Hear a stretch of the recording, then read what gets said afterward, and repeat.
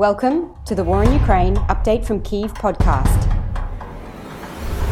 I'm Jessica Ganawa, a lecturer in international relations at Flinders University in Australia, and I'm talking today with James Rodgers. James is an author and journalist and a reader in international journalism at City University of London. James has worked as a foreign correspondent for the BBC in various locations, including in Moscow, Brussels, and Gaza. And relevant to this podcast, has reported on important events in Russia's modern history, including the breakdown of the Soviet Union, the wars in Chechnya, and Russia's war with Georgia in 2008. James's most recent book, Assignment Moscow, Reporting on Russia from Lenin to Putin, which was published in 2020, but actually has a new edition coming out in 2023 following Russia's full-scale invasion of Ukraine this year. This book covers foreign reporting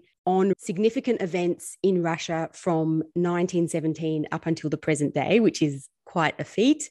It's not only the story of foreign reporting on Russia and a story of the way in which journalists navigate the nuances of a restricted media environment, but it's also the story of how foreign reporting on Russia represents a key fault line regarding Russia's relationship with the West. So I look forward to discussing some of these issues on the podcast today. Thanks for joining me today, James.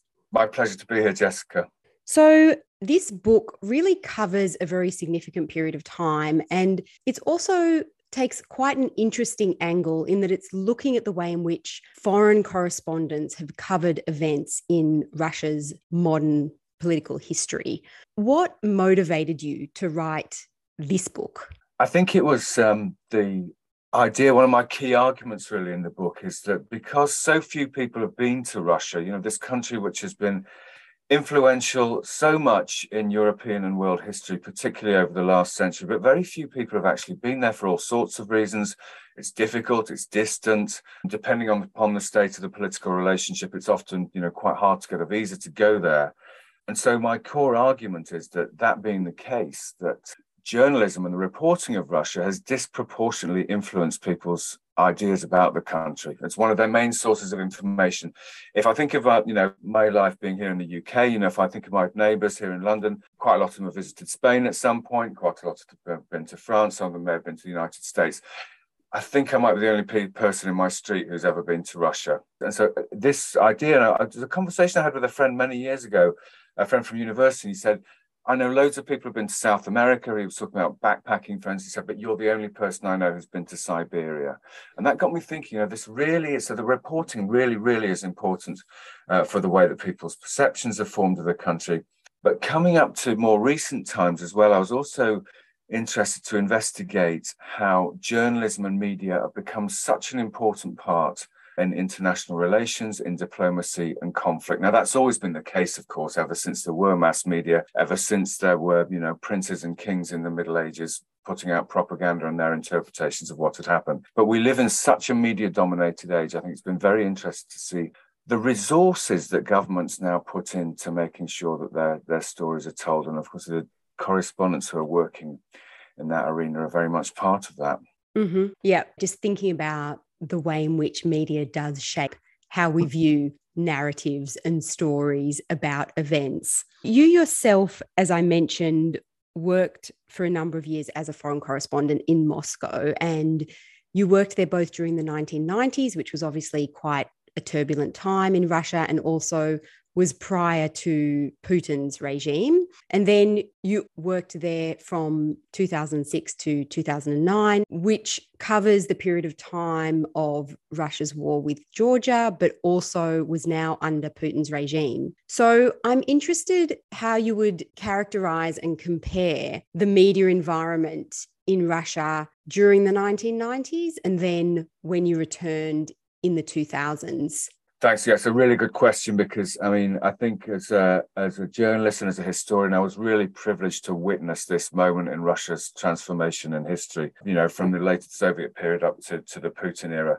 They were really, really different. In the 1990s, I think it's probably true to say, and I think, Russian colleagues will probably back me up on this, It was probably the freest time for freedom of expression in Russia's entire history. And it didn't just begin in the 1990s at the end of the Soviet period, I suppose it's true to say, because, of course, it was also part of the policy, the reform policy introduced by the last Soviet leader, Mikhail Gorbachev, when he launched his program of perestroika and glasnost, briefly restructuring and openness in the 1980s. But through the 1990s, I mean, if you want to sort of imagine what the idea of a free press is, it was utterly chaotic. But there was some excellent journalism being done there too, in terms of, a lot of people, as we know now, a lot of people were getting rich very quickly and very rarely by entirely legitimate means. I mean, it was a crazy business environment, a lot of money coming into the country, a lot of those old Soviet industries, some of them, worth an awful lot of money in the market economy, being privatized often in murky circumstances. And Russia was finding its way in the world. There are all sorts of new phenomena were arriving, in terms of Western culture, Western TV programs. Mexican soap operas were hugely popular for some reason. These were the kind of things that Soviet audiences just hadn't had access to. So there was an awful lot to write about, but there was also an understanding. There was also a principled ideological commitment on the part of the government then saying that we're not what has gone before, we are something different. Even if the members of the political elite had themselves grown up in the Soviet system, they were making a deliberate statement that things weren't like that anymore. And so the freedom of the press was not just a consequence of the rather chaotic political and economic environment. It was something to which the government really had a good degree of commitment. I mean, I remember talking to a Russian colleague who'd written something then, and he told me this story some years afterwards that President Yeltsin didn't like. And the editor of the newspaper he was working for got a phone call from the Kremlin, and everyone's shaking in their boots about what this is going to be. And the Kremlin official from the press office or whatever just said, look, he's a young journalist, he shouldn't have said this, but we're going to let it go. And that is absolutely unthinkable most times in Russian history, and certainly unthinkable now. In the 2000s, though, there was there was still a very good free media environment to a very large extent. I think in terms of the Russian media, things had shifted in the following way. If in the 1990s, it had been a lot of business people had got involved and bought up media assets, and they started actually to use those media platforms in some ways to settle their business scores and their business battles. Already in the 2000s, the first decade of President Vladimir Putin's being in power, you did see an attempt to consolidate. Not everything was taken over by the state, but some things were taken over by the state, and those that weren't needed to be pretty careful to toe the line. Again, it's nothing like what it is today, but you could already see that process beginning. Mm-hmm. I guess I'm curious, how was it covering Russia's conflict with Georgia from within Moscow? Like, I can imagine there might have been some restrictions around what you could or could not report at that time. Surprisingly few, actually. It was also a remarkable time because listeners may remember it was around this time that the Kremlin was deciding, and this was a time when Russia was becoming very wealthy on the back of rising oil prices. The streets of Moscow weren't quite paved with gold, but my goodness, there was a lot of conspicuous consumption going on there. And Russia was realizing, though, particularly the Kremlin was realizing, they were not getting particularly favorable international media coverage in many ways. What media organizations do they care about most? Well, it turns out they cared most about the Financial Times and the Wall Street Journal because they reasoned that was what wealthy investors read, and they wanted Russia to be well portrayed, particularly in those media outlets, but also in major international ones. So at the time, Russia had actually hired Western public relations advisors. So at the time of the war with Georgia, we were faced with, as correspondents there, with this odd experience. And Georgia had also hired public relations advisors. Both companies they were using had offices in Brussels. I went subsequently for a program I made about the spin in the war to visit them in their offices. They're a matter of a few hundred meters apart in a very nice part of Brussels. And yet they were both seeking to influence very strongly the way that this war was being reported, in the heat of a South Caucasus summer. So the curious thing was they began by offering a lot of conference calls. This is something that had started because it was only a couple of years after Russia had held the presidency of the G8. Russia, of course, was still a member of that organization then. So they were already got this fairly slick media operation, but it was clear they felt they were losing ground there. So it really struck me a couple of things. There was one day they'd arranged a conference call with the Russian foreign minister, then as now Sergei Lavrov, and that very soon turned into correspondents being invited to be given one-on-one interviews with Mr. Lavrov. I was one of those lucky enough to do it, and it was really sort of telling for me that they decided they really wanted to get their message out there. One thing, Jessica, I really remember from that as well when I got back to my office and the word got out that Western media were getting interviews with the foreign minister, we got a phone call from Russia Today, as RT was still called, saying, may we use your interview? Because then, they were still trying to influence the international media rather than trying to get their message out just through their own outlets. And it was pretty clear to me that the Kremlin, while it was funding it and assisting it and starting to promote RT, was absolutely,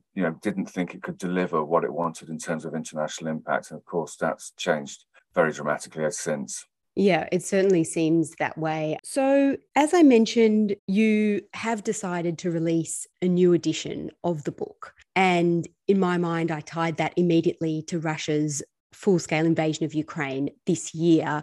And I believe that that does include interviews with journalists who'd actually left Moscow following Russia's full-scale invasion of Ukraine. So why did you decide to release this new edition? And can you share some insights coming out of those interviews? Sure. I mean, as somebody who'd been, following Russia, for 30 odd years, I realized that this was, truly catastrophic and defining event, for all sorts of reasons, not least for the tens, hundreds of thousands of people who probably lost their lives in the war. I realized it was going to be an absolute turning point in modern European history in terms of, Russia's relations with the West, something that will probably, define them. I'm in my 50s now, I imagine, for the rest of my life.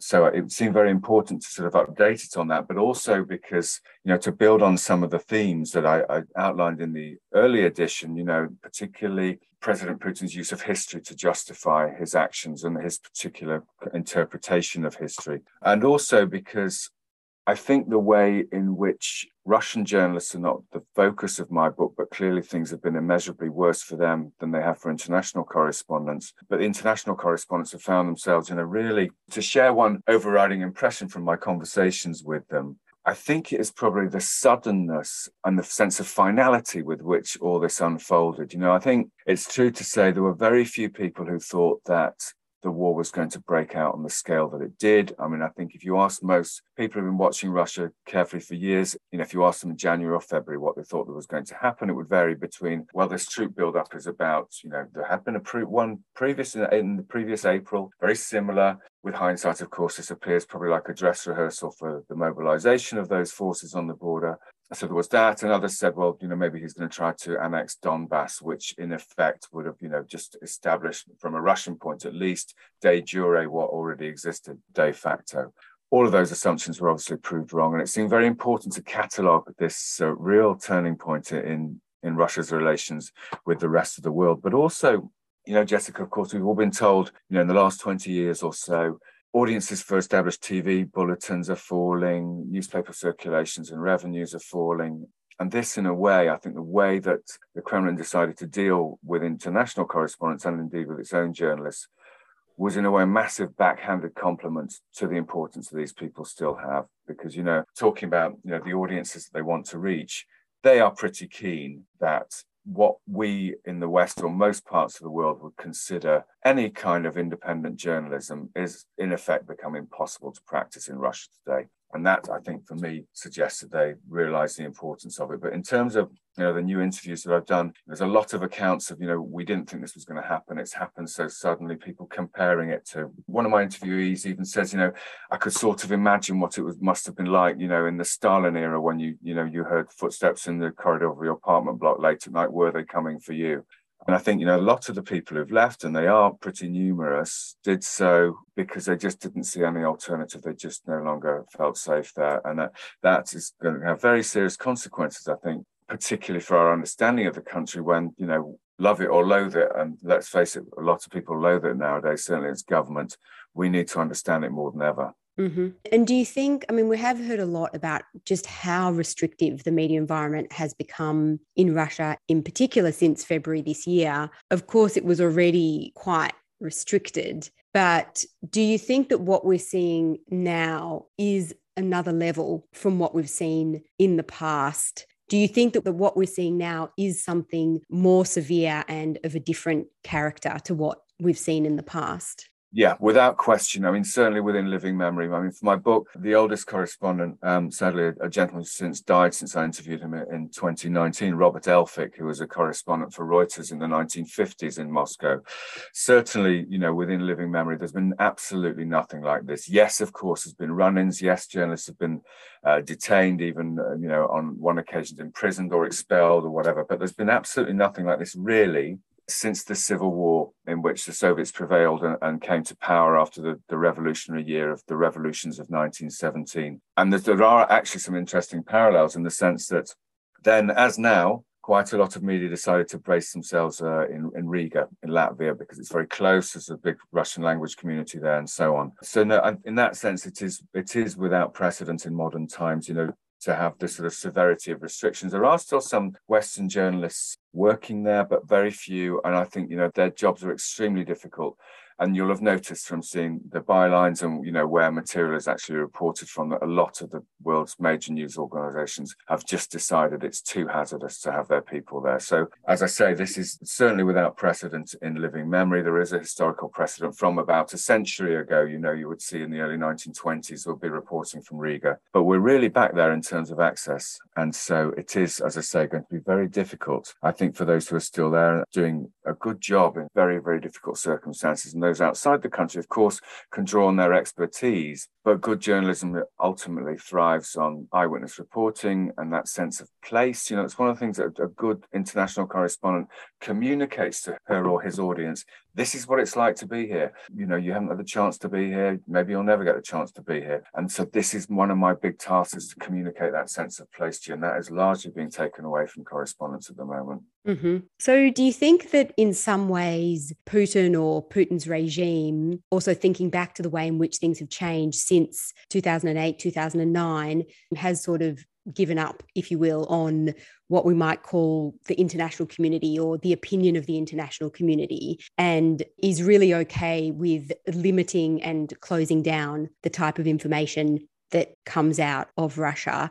Yeah, I mean, I think thus far anyway, it's a pretty fair assessment. I think they've probably taken the calculation that being seen to repress independent reporting is less of an evil from their point of view than simply closing it down. I mean, I think one very interesting thing in terms of media and communication, if we think about the explosion of social media and digital media over the last 20 years or so, it's been one of those periods in history, like, the advent of the printing press, the advent of mass market newspapers or whatever, when, a lot of people believe this is going to spread human knowledge. It's going to mean it's much harder for tyrants to lie to us. That hasn't really been the case with social media. I think you'll find very few people who are such sort of social media enthusiasts nowadays as might have been at the dawn of this as a mass medium. The other thing is, I think Russia has, in effect, at least so far, succeeded in using 20th century methods to place quite effective, from their point of view, restrictions on 21st century media. I think there are bigger questions that have been raised about the effectiveness of this. Of course, YouTube is there, still working. There are still social media channels, so it's not as complete a blanket as it might once have been. But you have to ask yourself, how many people are going to bother to try to circumvent these controls once you place there? And I think in terms of, opinion, the people can be bothered to look beyond these, the obstacles that are placed in their way are probably, if you're thinking about communications policy in the Kremlin, you're probably thinking that people are never going to take our view anyway. I think Russia would like, its point of view to be heard more widely in the Western press, but I think at the moment they're much more concerned with shoring up domestic political opinion and using the propaganda resources in that direction. Mm-hmm.